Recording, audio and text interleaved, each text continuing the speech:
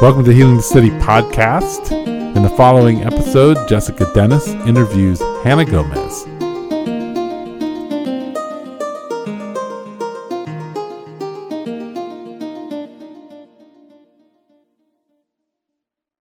Hi everybody, thank you so much for joining us today. I'm Jessica Dennis and I'm here with my friend Hannah Gomez.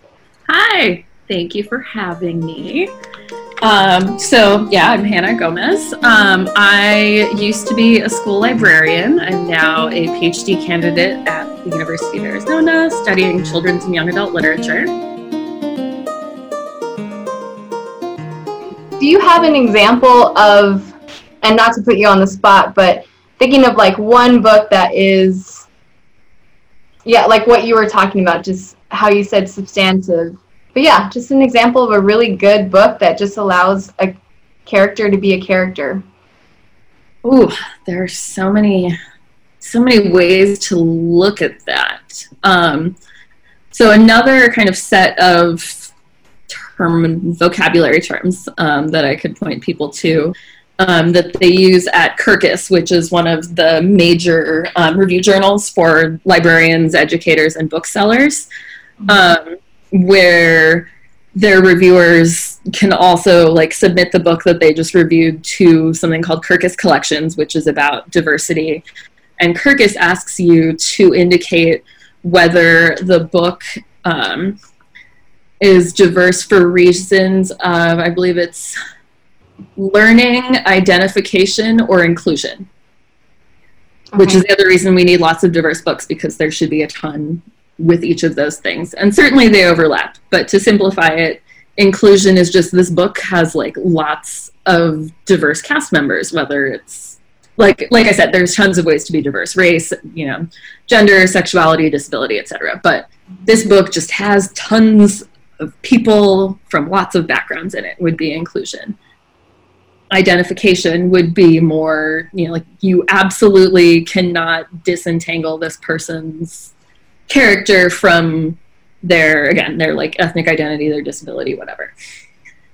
And then there's learning, which is books where that can't just not be disentangled, but it's actually a big part of the plot. So that would be closer to issue books, which doesn't always have to be a pejorative, but obviously all of those things overlap in a lot of ways. But that's just a nice way of putting it simply, I think, is there are different ways to be diverse, and it's great to have all of them. So you might have a picture book about, little Sally's first day of school, and the illustrator made sure that class looks super diverse. That would be inclusion, and that's awesome. Please give me. There's also, a book about someone who's just really, needs a date to prom, but, also a big part of their identity and the subplot and whatever has to do with the fact that their family is on SNAP and they're struggling with homelessness or whatever. And then you could have a book about someone who their brother is shot by a police officer and there's a big riot and a protest and whatever. So we need all kinds, lots of things overlap. But I could give you good and bad books in all of those. And I can send you some links to articles I've written and stuff if people want to look. But yeah, I think it's nice to keep in mind that a good book collection, again, whether it's bookstore, classroom, house, should have all three of those. There's space for everything, and we need everything. Can you repeat the three? What are the three things? I'm thinking of people. Well, go ahead. Yeah. So it's learning, identification, and inclusion. Right. Yeah, and I think what I would run into a lot when I started talking to people about diversity in children's books, and just teaching their kids books in general, a lot of people immediately ask me well, where's a good book list and where can I find really good books? And you probably get that all the time as well. So I guess the question is not, where's a good book list and how do you recommend one? But I think the question is, should that be the question for people? should you go search out a multicultural book list, or like, is it more about doing your own research personally? Yeah, I think that's I would have gone there too, which is, why is that your question? Mm-hmm. And I think that also depends on, again, like what type of collection you're building. If you are a new parent and you don't work in like any sort of field where, you know, books really come into play, totally legit. You're probably overwhelmed because you have like this crying, pooping human and you're just trying to do a good job, which is true even if you work in books.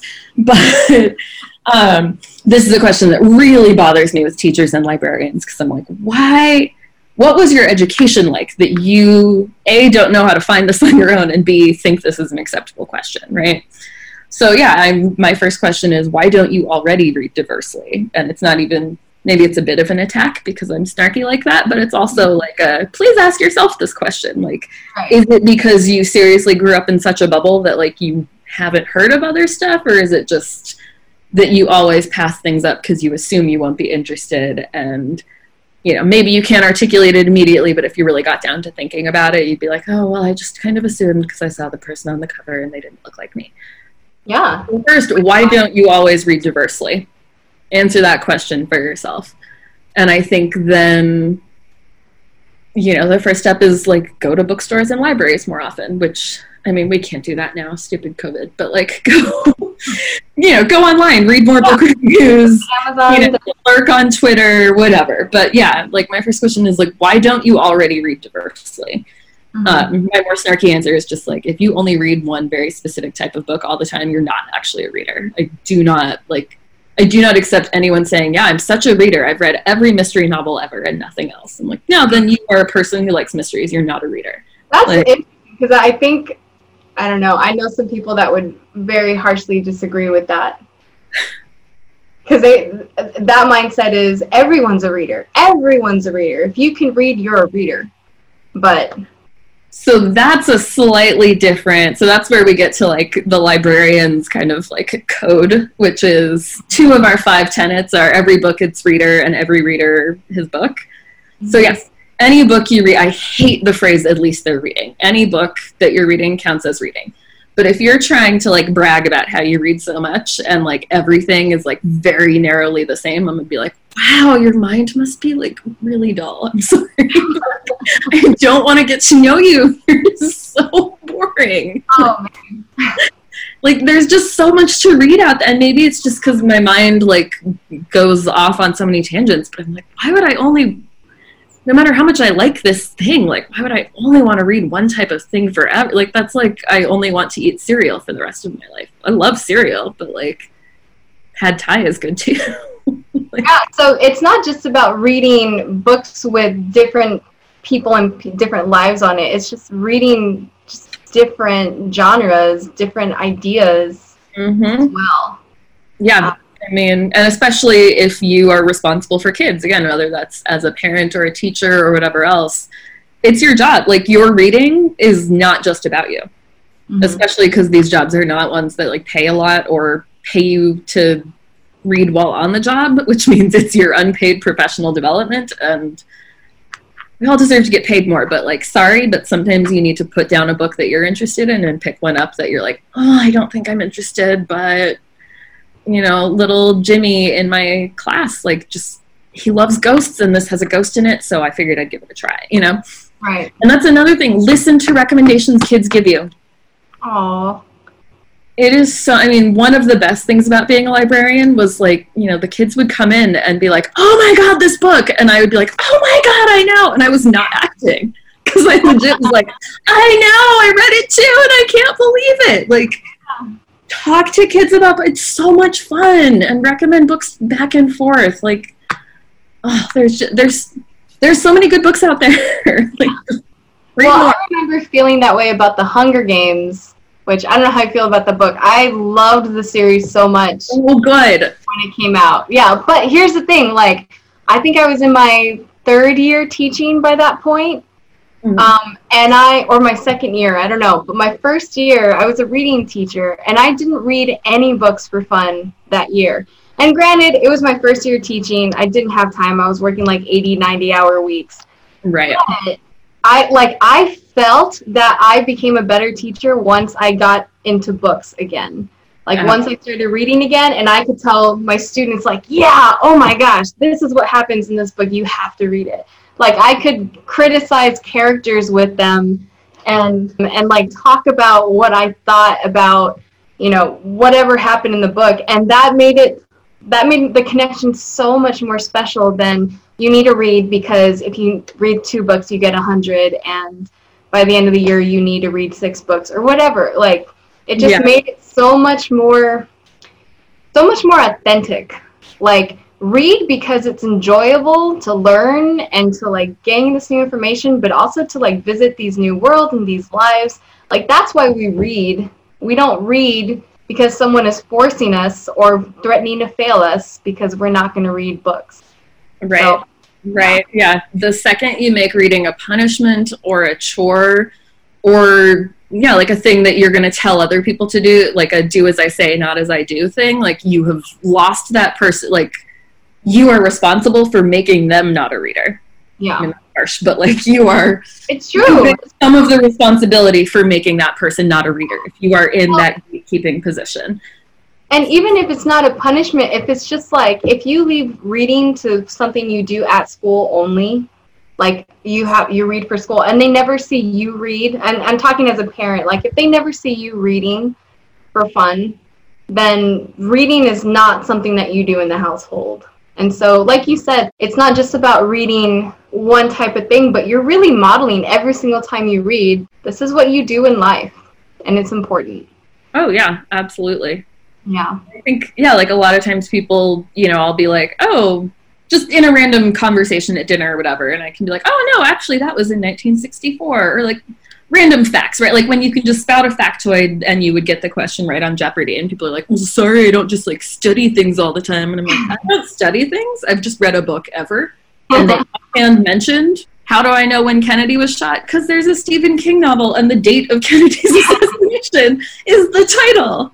And that's what you hold on to. So, like, did I actively retain that information? No, but I, like, look around and exist in the world, so I know some things. Pretty much everything I know about history that I've retained, I got from a book that was probably historical fiction. I mean, you'd be surprised how many look, my book that comes out in August, you don't have to read a science book about a volcano, but you will learn the accurate name for, like, a flow of lava. It's not a flow of lava, it's a lahar. So, like, there you go.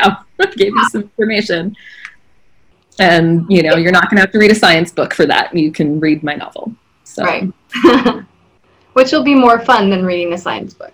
But. Exactly. Like, it's amazing how much you can retain because you were sincerely, like, just along for the ride versus, like, I just have to read this thing for this assignment, so I guess I'll, like... Yeah.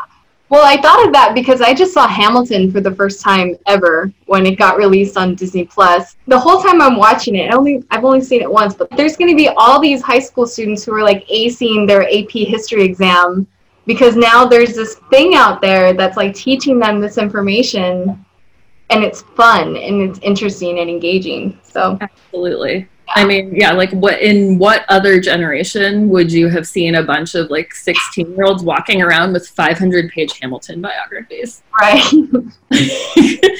And I mean, you see that all the time. Like the success of the first Jurassic Park movie, like, is what convinced people to like fund paleontology departments at universities. Oh my gosh. What prompted a bunch of publishers to buy dinosaur books, and what prompted a bunch of kids to like be interested in dinosaurs.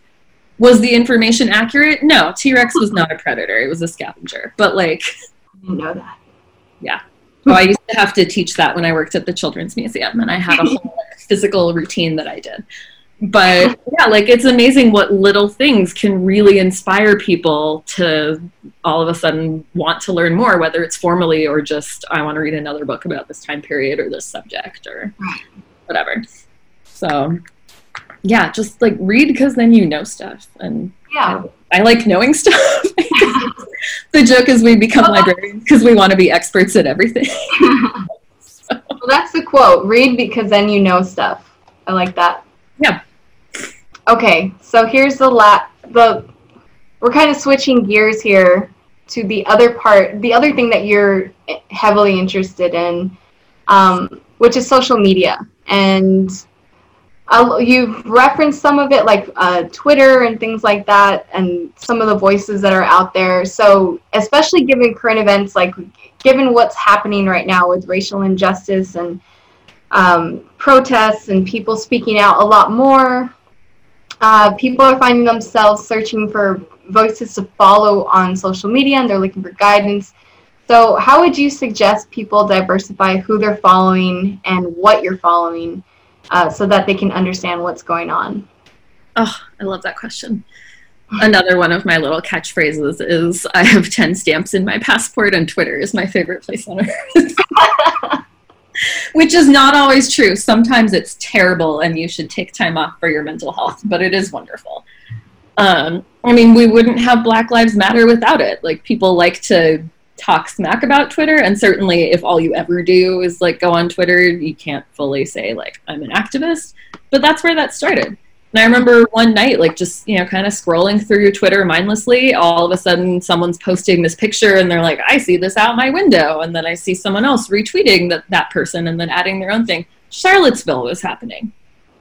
I would not have known for 12 hours, but instead I was on Twitter just kind of hanging out with my friends, and all of a sudden this terrifying stuff is coming out. So, I mean, and if you look at like hurricane management, and I remember when Sandy Hook happened, I was just perusing Twitter for work. Like, I have so much disrespect for a lot of like the internal stuff at Twitter, but also so much respect for how it really has allowed people to share information and share emergency information in ways we never could before. And for the ways that marginalized people have been able to organize, whether it's for something like Black Lives Matter or just simply, you know, I live in a really small town and nobody else is Korean, and now I have, you know, all of these Korean friends that I can, you know, talk to. Yeah. So it really is a great tool for like finding your people, first of all, and for emergencies. And then, yeah, especially if you're into children's and young adult literature, like, it is a very vibrant community, and one where a lot of people of color, a lot of queer people, a lot of disabled people are really comfortable speaking up, which is not to say they don't get attacked and doxxed and bullied every day, because we do, but it is a place where we like kind of maintain a strong presence. So I think for people who are like brand new, I usually go with, like, if you honestly have no idea, you know, who to follow or where to go, look at the books on your shelf or that you most recently got from the library, look up those authors, see if they're on Twitter, look up the publishers, start following the publishers, because then publishers will, you know, retweet, you know, Jane Doe's post about how her book comes out next week and here's a contest to win a copy. And kind of, it's a following breadcrumbs thing, I think. And it definitely takes a while to like get used to how Twitter works and to even feel comfortable like writing a tweet. But that's the thing, is that it's a public forum and nobody cares if you're not tweeting. If you're just there to like listen and read, that's cool. Yeah. It's a problem if you never tweet and then you just go bully someone someday, and you're just like a nobody on Twitter who has said nothing, right, except one time when you attacked a person. But if like all you want to do is like read people's thoughts and click on links, then cool. You only need to be a member of Twitter in like the very literal, like you need to have a username and password way, but you don't. It's not Facebook where you have to be a mutual friend to see what a person is posting. You can just follow anybody you think is interesting. Wow. So I'm following the breadcrumbs of this person keeps posting stuff about or from this person, so maybe I should like follow back and follow that person, see who they're, you know, reading. So I think that's the most organic way to do it. Definitely next time you're at the library, ask, you know, the librarian. Mm-hmm. You know, librarians are all on Twitter. At least all the youth and children's librarians under 45, I would say, are on Twitter. So. You're almost convincing me, because I'm that person that I think I have like one tweet total, and it was like a retweet, and I opened my account like 2010 or something like that.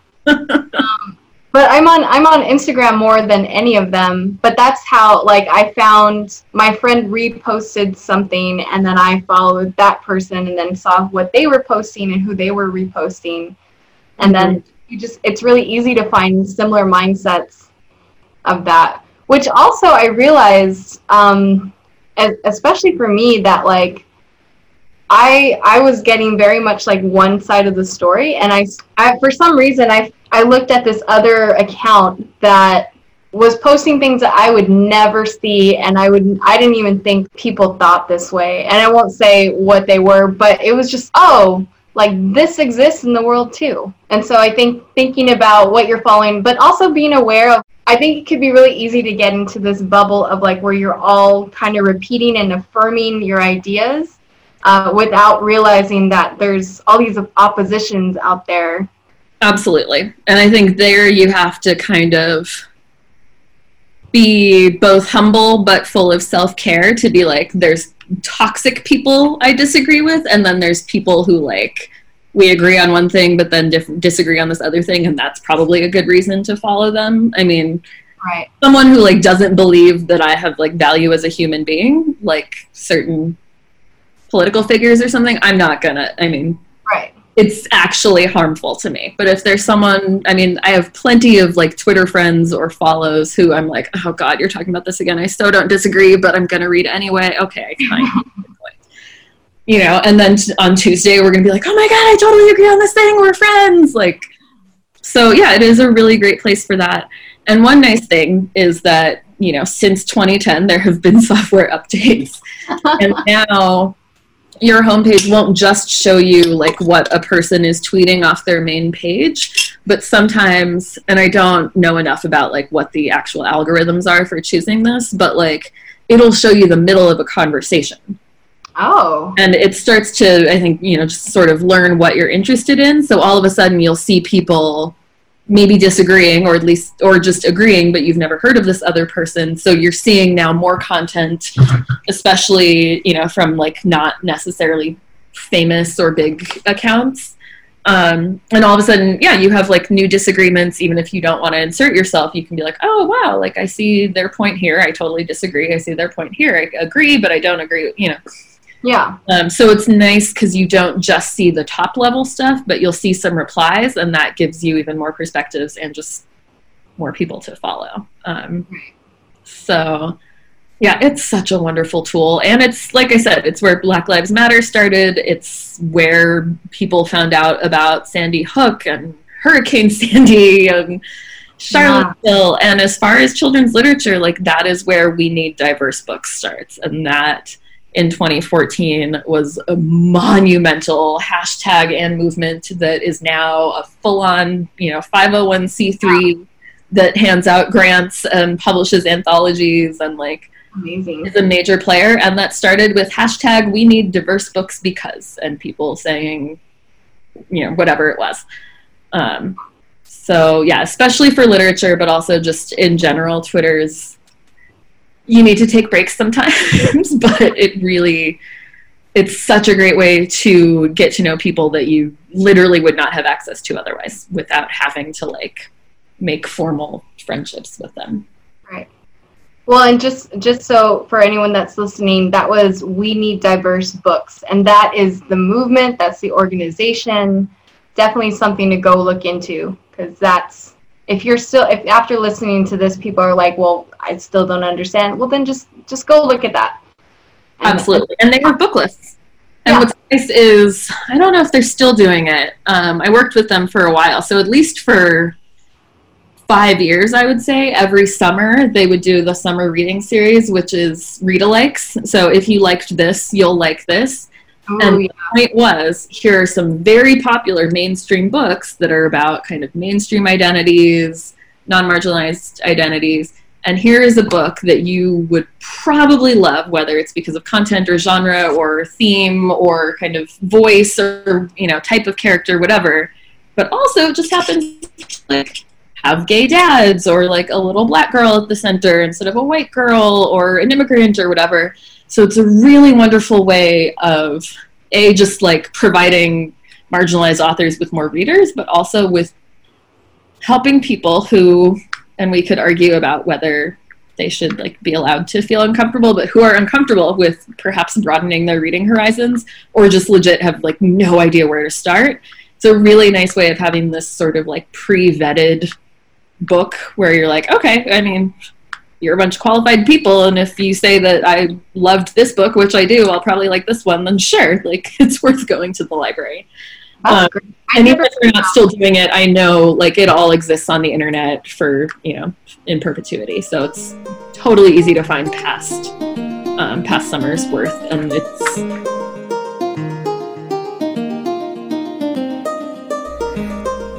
You've been listening to Healing the City podcast with Jessica Dennis. Follow us on Facebook and Twitter.